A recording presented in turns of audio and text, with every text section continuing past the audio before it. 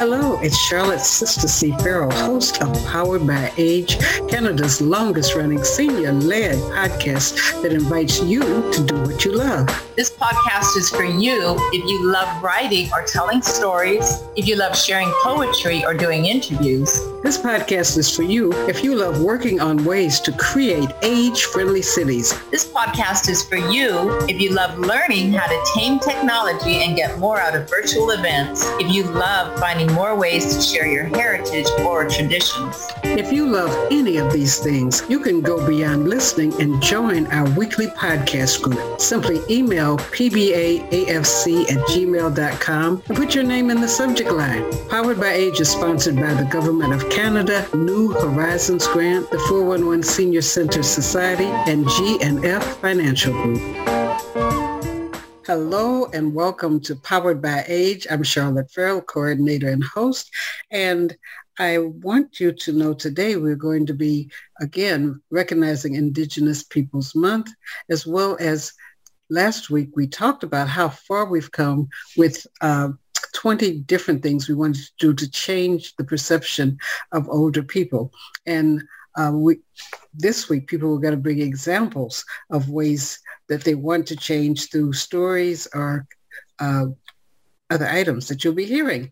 But I want to first acknowledge that our work takes place on the unceded lands of the Squamish, Musqueam, and Tsleil-Waututh nations, which means they do not give it to us, and at some point there will have to be a reconciliation of those lands to their ancestral rights.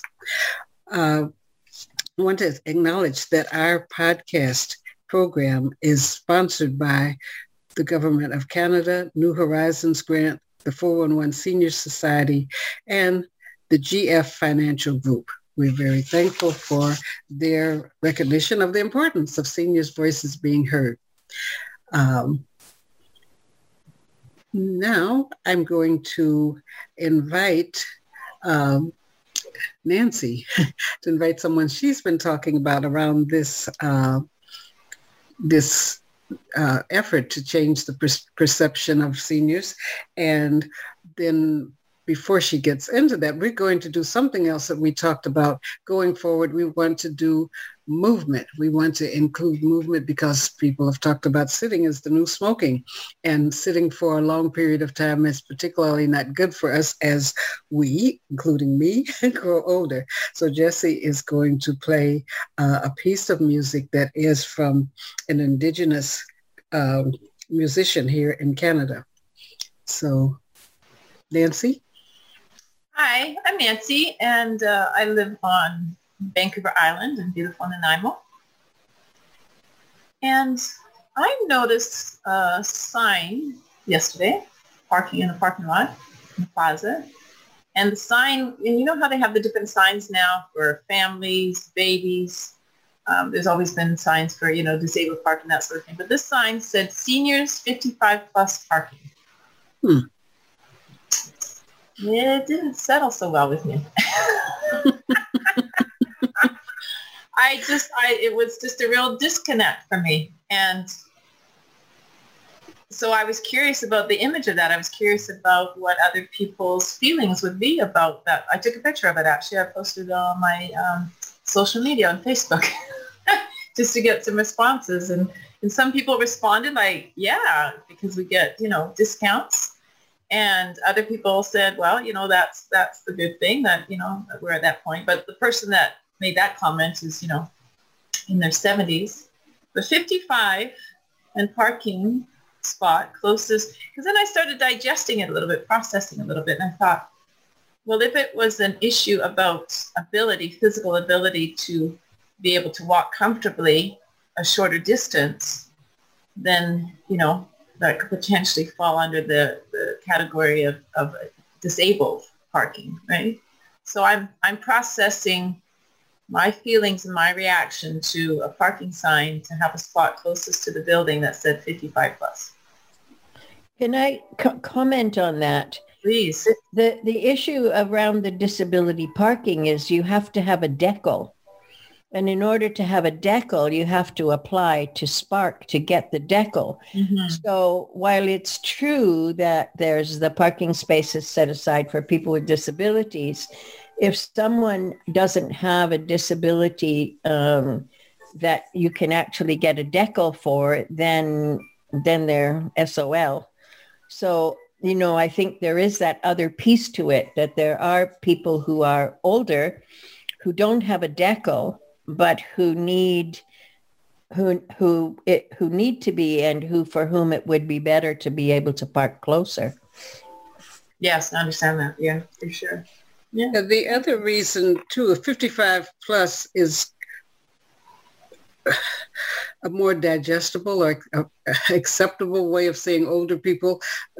Several agencies, the federal government, provincial government, our station, other stations, people have said they don't want to be called seniors, don't want to be called golden agers. I don't like the picture that they have, the icon for a disabled person is someone who's bent over on a cane. Well, many people, as Chris said, have hidden disabilities.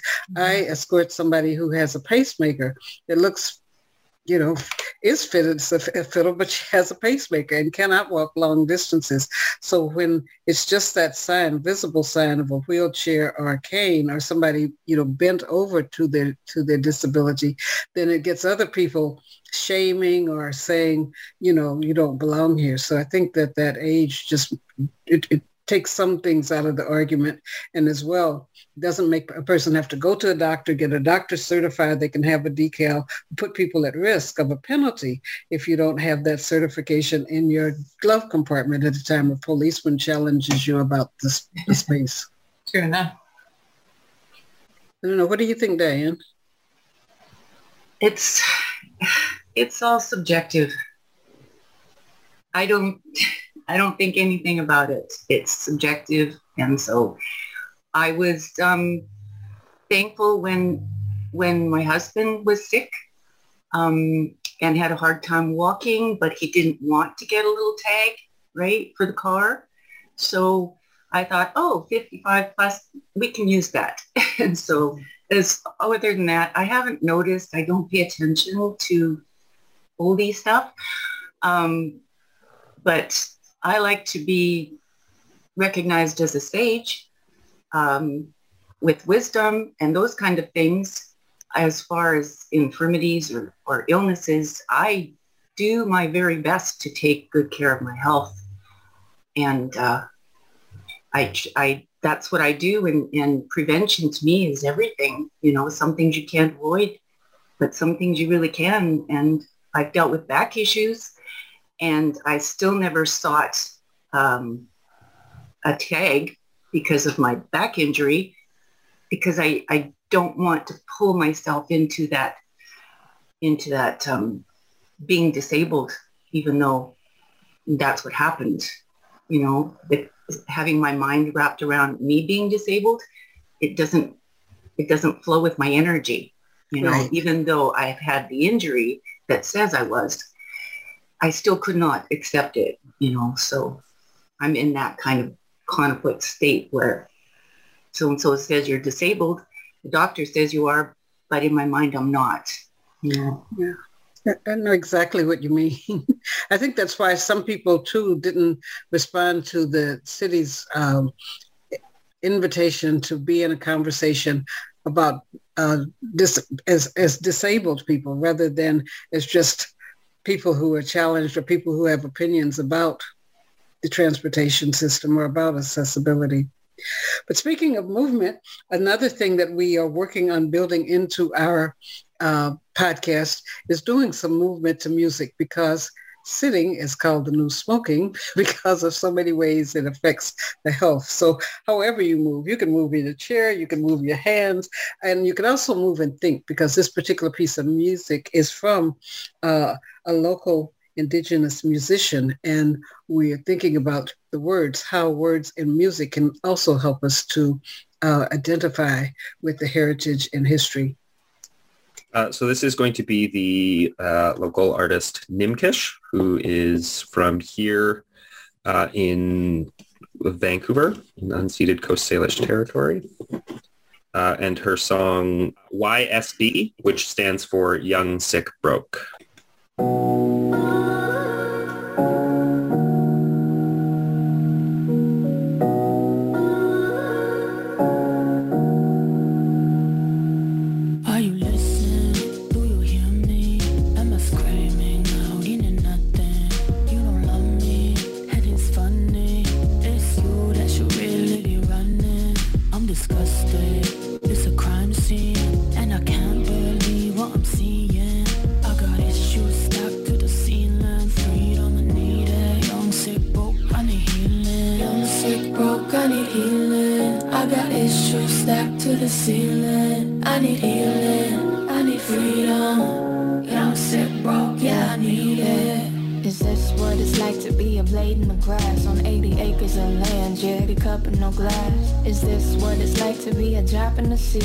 Reflection of you, reflection of me. Is this what it's like to be a brick in the wall? If there's no freedom for you, then there's no freedom at all. Is this what it's like to abolish our egos? Bask in the light, use our bodies to veto. The light in the mood, but don't patch up the darkness, mind distorted and skewed. Renewed by my senses, but don't know what to do. Running low on my ink, but at least I'm with you.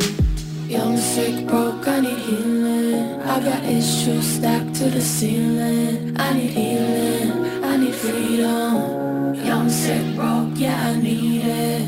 Young, sick, broke, I need healing. I got issues stacked to the ceiling. I need healing, I need freedom.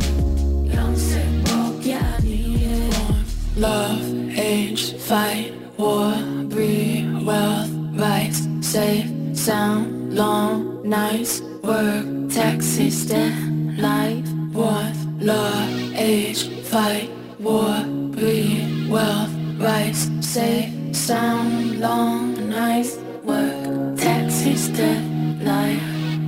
Young, sick, broke, I need healing. I got issues stacked to the ceiling. I need healing, I need freedom. Young, sick, broke, yeah, I need it. Young, sick, broke, I need healing. I got issues stacked to the ceiling. I need healing, I need freedom. Young, sick, broke, yeah, I need it. Wow, thank you, Jessie. That's one of the things that they've been praying. Some people who have been in residential schools and talking about the healing that still needs to occur, the flashbacks some people have had. There was a man on Checks or Global TV that they were going to interview, and as he started, and he was maybe in his 60s to 70s, but as he started to talk about it, he said he had so many horrible flashbacks, he just couldn't go on. But I think moving to the music, each time I was thinking Young, Sick, and Broke. That's one of the, how do you associate that with as a message from an Indigenous young woman? I mean, do you see an association? There's been a lot of conversation around foster care is the new residential schools, that kids are put into foster care and then emancipated out of it at 18, but without a job, without money, without anything to help them, get started in adult life.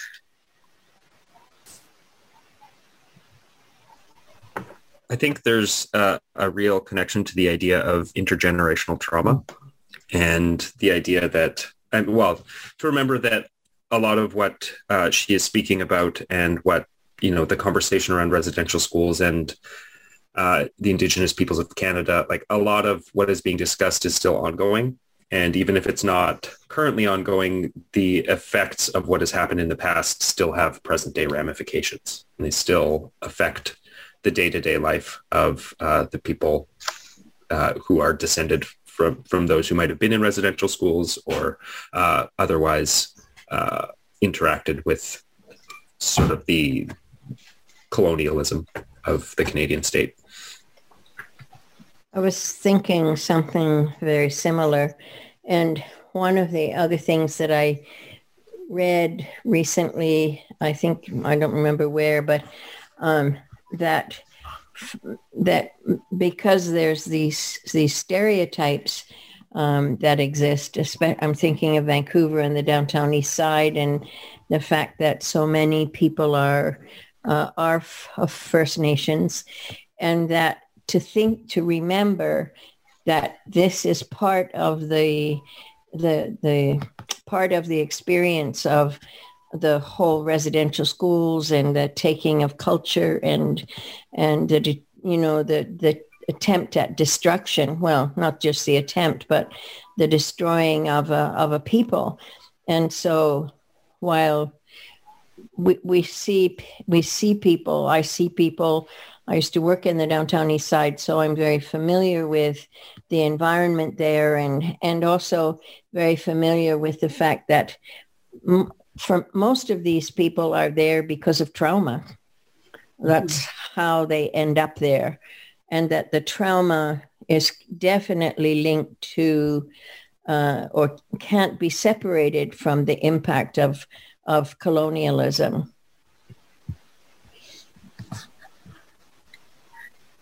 I think, too, when reporters were looking for people to talk to, it said a lot of the people were homeless. This particular man that they were going to interview said he's living on the streets because he had been separated from his family. He went to the schools, but then afterwards, there was never anything given him to help him, build a foundation. So he was saying, the thought of being on a land that is, everybody in all their meetings, acknowledge it's unceded land, but there's nothing of the landholder's rights, just sleeping on the street. I think it's just unconscionable.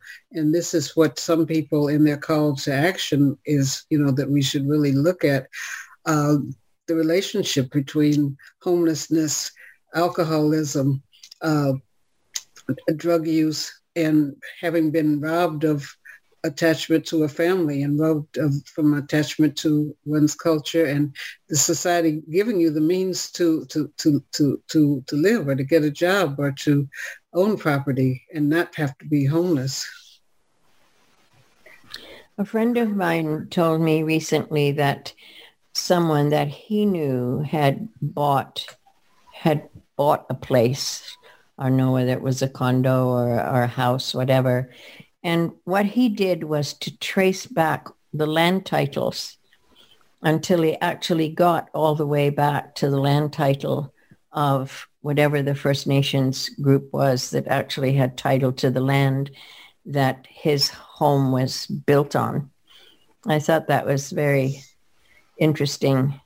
And I thought, oh my God, I'm sitting on a piece of somebody else's property as well, right?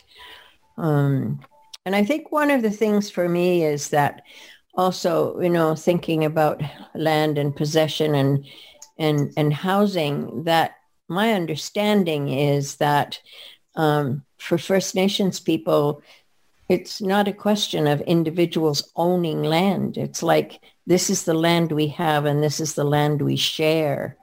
And so in many ways, that makes the fact that many First Nations people are homeless even worse because they are on land, shared land that's their shared land, that they've been generous enough to share with us, but we've kind of taken huge advantage of our power and where we are. Yeah, I think it's interesting, in our neighborhood, real estate agents are tripping over themselves trying to get people to sell their properties. And they made a sheet, a flyer, and it listed, between Main Street and Fraser, the average price of homes had gone from up to $1,800,000 as the median price. And these are places that they don't have a swimming pool in the back. They don't have a circular drive. But that's all across Vancouver and then over into the islands. The price has gone up more than 30%. And so how will they ever get to the point of getting back to reconciliation of the land with the people when there are people who will now say, well, I have $2 million in this piece of real estate or this piece of property. What do you think will happen with reconciliation or people's idea toward reconciliation when there's this artificial idea that, you own this piece that has risen, in value so much?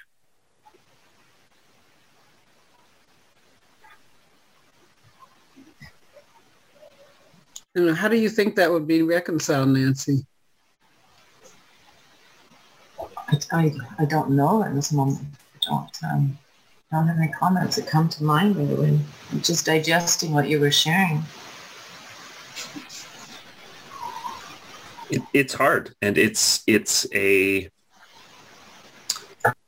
question that has not been answered, right? That is the process of reconciliation, is how do we get from where we are currently, where there is this idea of private land ownership. And, as you mentioned, Chris, you can trace that land ownership all the way back to the original indigenous people who inhabited the land.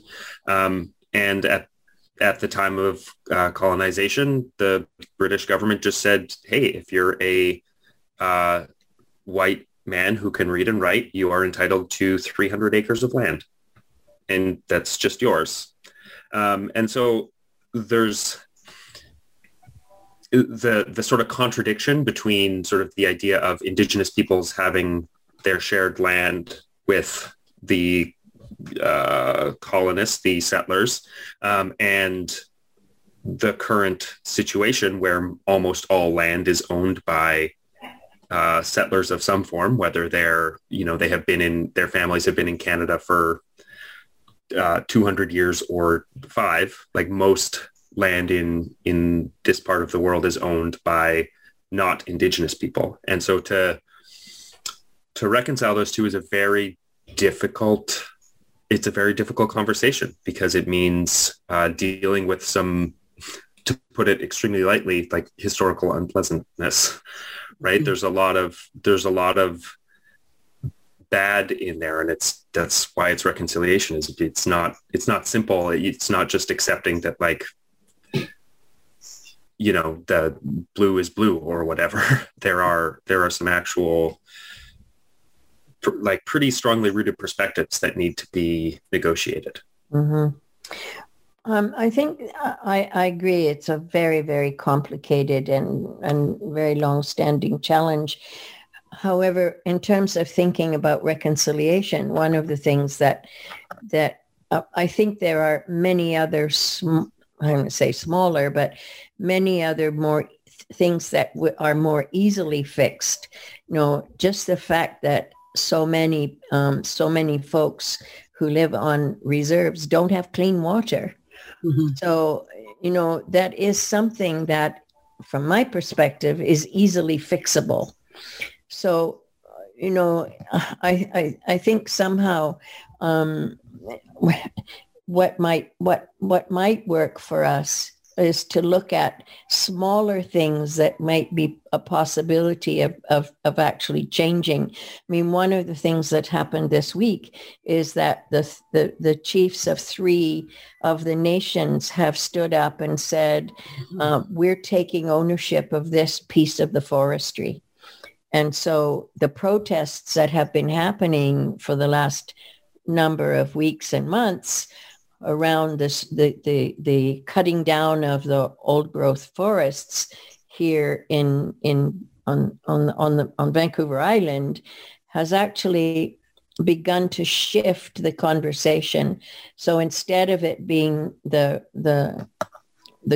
BC government and the companies that do the chopping down and that get the results, we've now have a situation where these 3 chiefs have stood up and said, no, this is our land, this is our resource, and we need to be part of managing that resource. And so suddenly the work on that and that part of the forest has stopped. So there's now a 2-year moratorium on the cutting down of those old growth trees. until the government and the First Nations people work out a reasonable, sustainable plan. So I think in some ways the issue of land and who owns it and all that kind of stuff is a huge one to tackle. And on the other hand, there are all these smaller ways in which and stuff that's written in the report from that's written in the actual reconciliation report that actually can be done and haven't been done.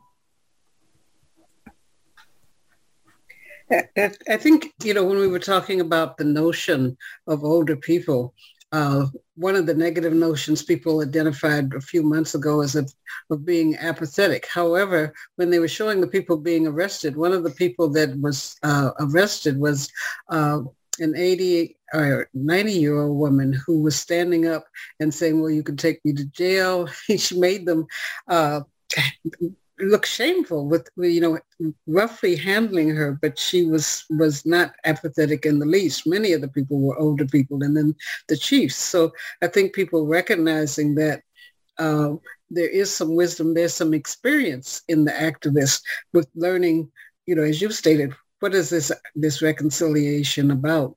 Intergenerational transfer of information so that people aren't just protesting without understanding a platform or protesting without understanding the history, but really seeing what there is within this act and that people have the experience. I think resiliency is one of the other characteristics of people 55 and older that we've identified as people involved in this podcast.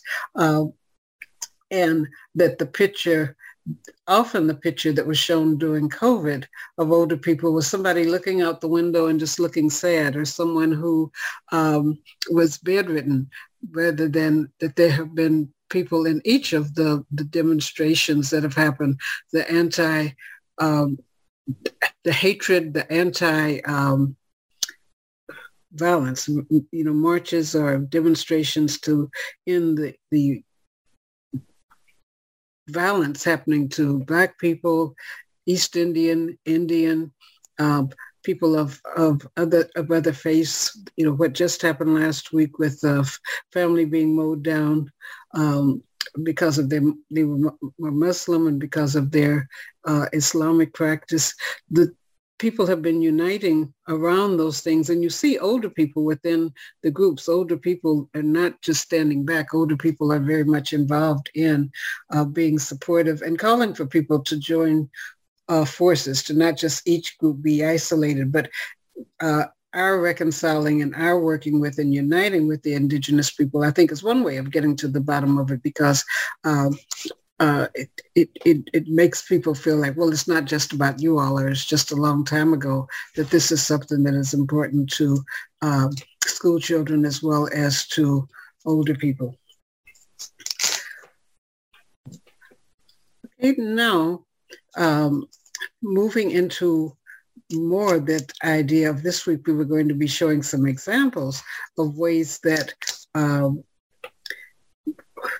people are getting to know people and know about members of our group who are writers, and also the stories they tell about the other generation.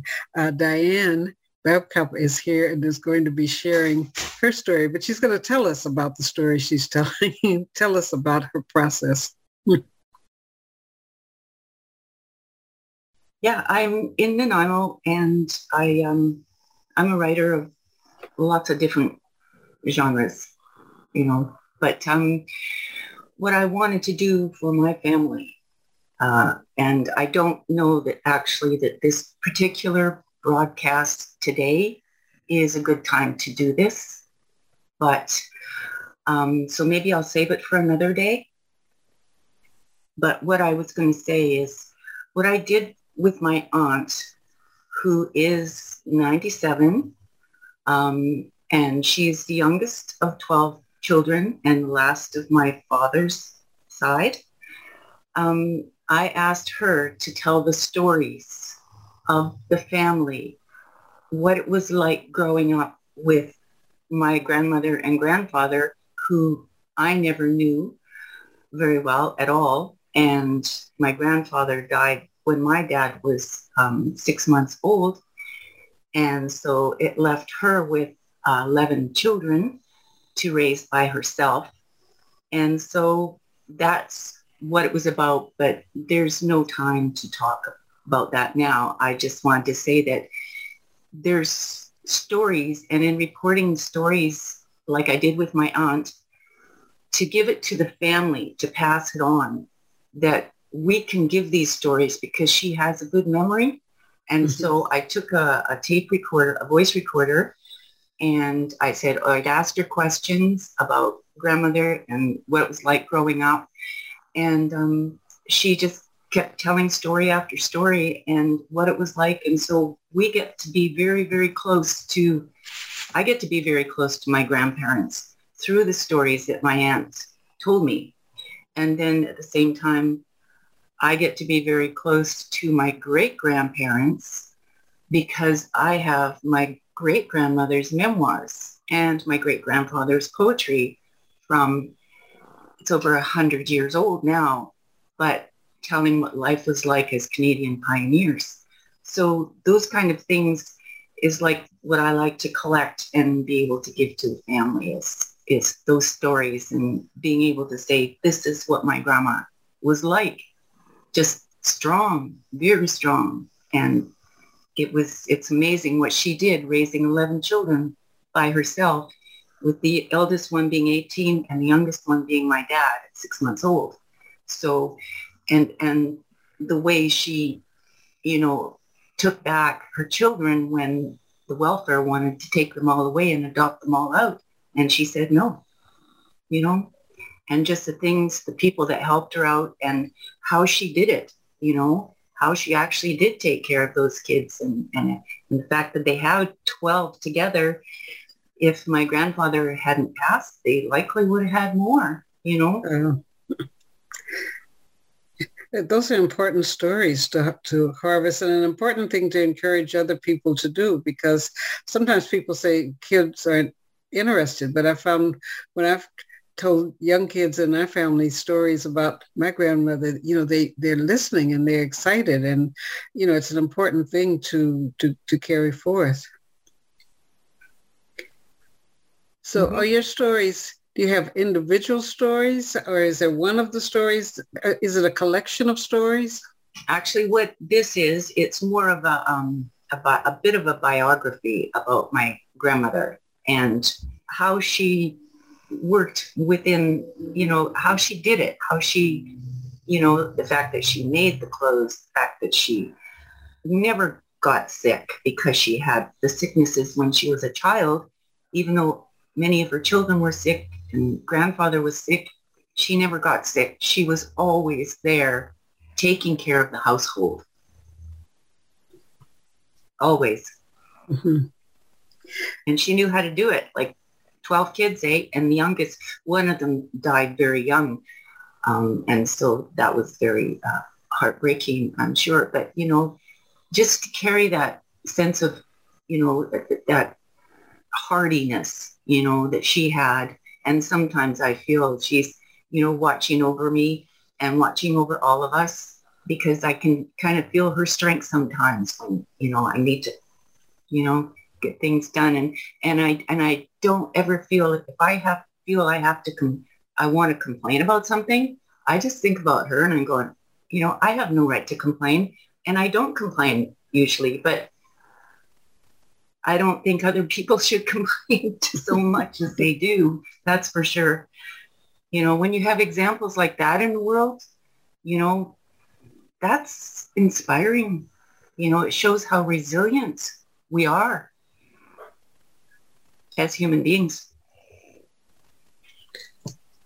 Yeah, and I think also the respect for older people, a thing that has shifted with people moving about so much is sometimes they don't bring their family members along. And so you have generations that they grew up without having any connection to an older person, and their values are things that people, we always did it this way, or these are the ways, these are the values, like saving money or different things. I think it's really good that you have, collected this as something that you can read and share.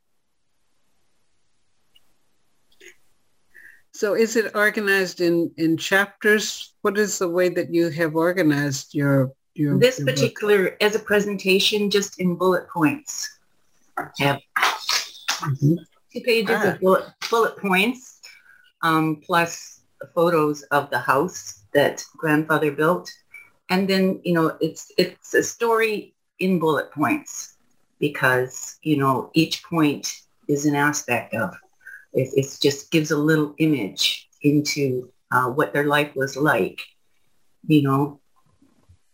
when it comes to putting everything into a short period of time.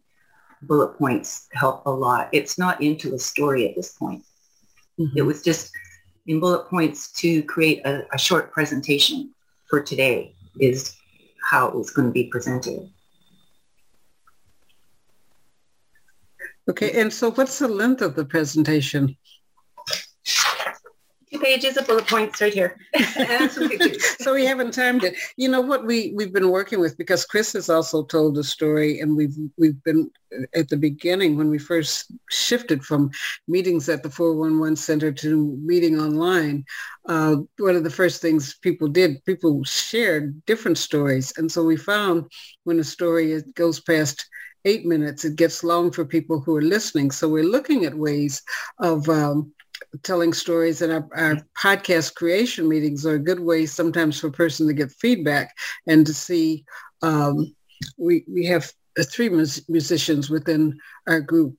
Are there ways of putting music in? Are there ways of putting tones in? What are some of the ways that you can enhance a long story that someone has? You take a break. We're all of an era where you used to go to the movies and they would come to a point and it'll be continued in 2 weeks. You would see something and then music would play and you'd come back in 2 weeks and you get the rest of the story. So we're looking at how we can do that about stories people tell, because the stories are valuable, but we also live in an age where especially from the 60s over into the 60s, people were socialized to have things change every 4 seconds. At the retirement age, I went back to film school, and I had an instructor that told me you can't hold on to an image for longer than 4 seconds. Every 4 seconds. I mean, maybe watch a program and count every time the camera changed, and it literally was at 4 seconds. It changes either to something. But also with listening, it's encouraging that a lot of people are subscribing. Podcasts are one of the things a lot of older people as well as young people are subscribing. So people are interested, but it's just looking at what can we do? So it would be good if we had the first page of your bullet points just to hear how it flows so that we could look at ways. The other thing that we do is sometimes stories, like Chris had a story that she told within the podcast, but then recorded it separately so that it's on our website in the thing that's called Spins. Those are stories, poems, interviews, and novelties. So we have 2 of the people that are part of our production group are also producers and creative artists, people working with the radio station CJSF, so that on a different day from our podcast, when people get individualized help, some of that is around things like inflection, speed, tones, what other things can you do so that stories that you have that are valuable can be recorded and presented to people in a way that, holds or sparks their attention. So would you feel comfortable sharing what you have in your first bullet point? Well, yeah, I actually have a few bullet points in different sections, like her, she was born in 1889 in Port Elgin, Ontario. She was married to George Wellington Babcock in 1913 in Regina, and they moved to Courtenay. And he was a welder and a boiler maker for Comox Logging. So they lived in one of the Comox Logging houses until he built a house himself. And he built it it was a log house with vertical logs rather than horizontal logs. And so she was only 4'11", and that's her shoe. Wow. She's a 2.5. This is my shoe, 7.5. See? So that's the other show and tell part that I was going to show you guys. And like I said, she never got sick because she had all the illnesses like the scarlet fever, the measles, and all those things kids brought home because there was like 11 kids, right? Grandfather always got them. He always got sick, but she never did because she had them when she was younger, and her mother went through the same thing. She was always the strong one that never got sick when the kids did. Every night, my aunt relays, she'd be nursing a baby or giving a bottle. She used to hum and sing a lot. She played the mouth organ. She couldn't swim, so she didn't teach them. Grandfather did that. She would look in a catalog and the kids would pick out what they want. She would buy the material and make it. And she would do that for everything, absolutely everything. And for all the kids. And she would help the teacher make costumes as well. After when they were building the house, he would go after work and go the 4 miles and build the house and come home. She would go up and help him with digging the well. And this is on top of everything else, right, that they were doing. And on the last day of school in 33 is when they moved into the house. And then it was 2 weeks later, grandfather was thinking he could get more water from the well. So he was pulling away at the rocks and he got a chill and got pneumonia. And then he died then. So after that, she, like I said, the welfare came and wanted to take all the kids. Kids scattered as soon as they saw her car come, social worker's car come, but she would not let them take any of the children. So they paid her $60 a month to take care of them. And one kid moved away. They would take $5 away from her. But she had a cow and the chickens, and the older ones could help out. When some of them turned like 14, they would go away and work and send money home. Then the house burnt down and she moved into Courtney, and she was known as Courtney Grandma. And then, so I only met her once when I was about 3. She died when I was 3. So I just remember meeting her once for tea. She made very good tea as well. What was her name? Nora Annabelle. She was born Nora Hunter in Ontario. So that was a big family as well. Well, that was very interesting. I can picture the things. I was picturing the children scattering, with the woman coming, the welfare woman coming to take them. Yeah, they loved their mother. They were wonderful parents, and they would get a fever if they were away from her for too long. They would get themselves also worked up. And so in meeting her, is there anything that she directly told you that you particularly remember? No, I just vaguely remember being inside her little trailer, and she had made tea for me. So like I was only around, 2 or 3. Oh. So it was very, but like I say, I feel like she's around me all the time, and, I carry that, that strength. So, I just feel everybody's got a little bit of her in them, that strength to, keep going and just manage, micromanage all these children and duties. And even before grandfather died, she had all of that to do as well. And then afterwards, and she had to keep going,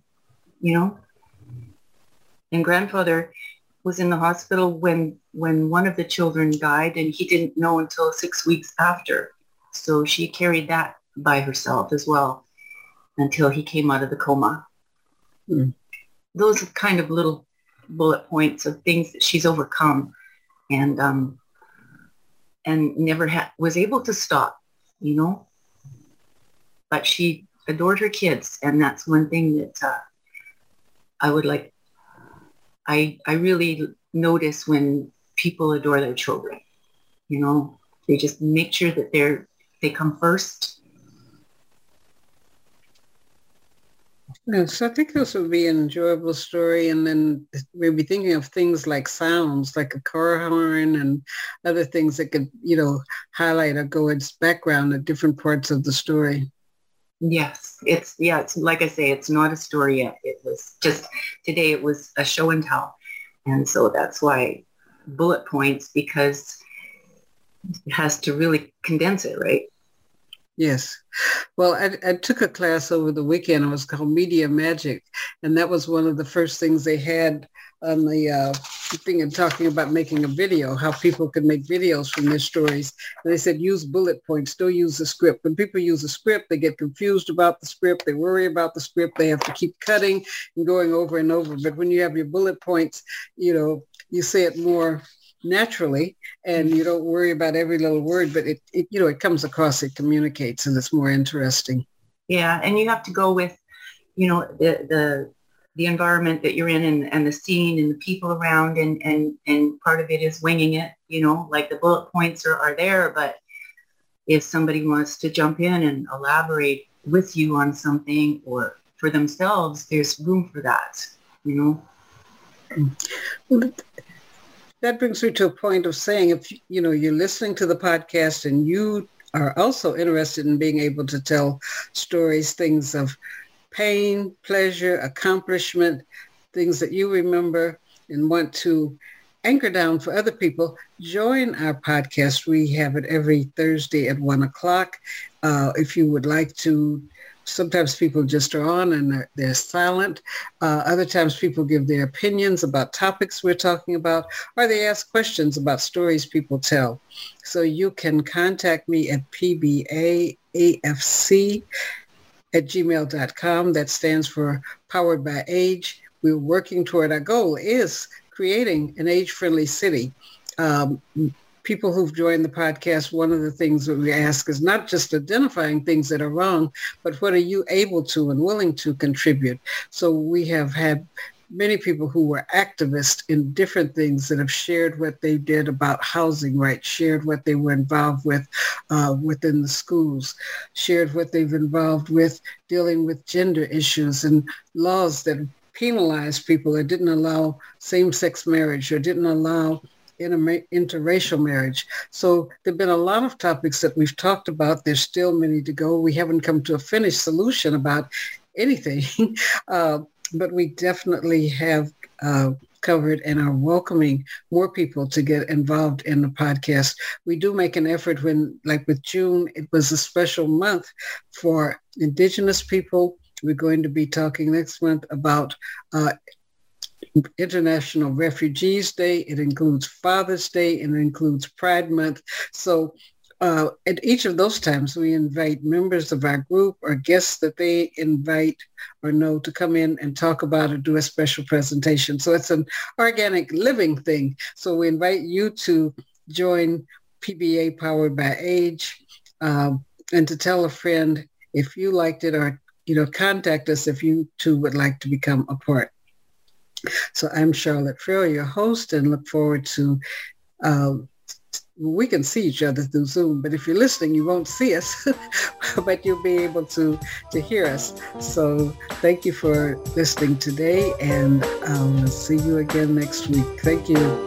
Thank you.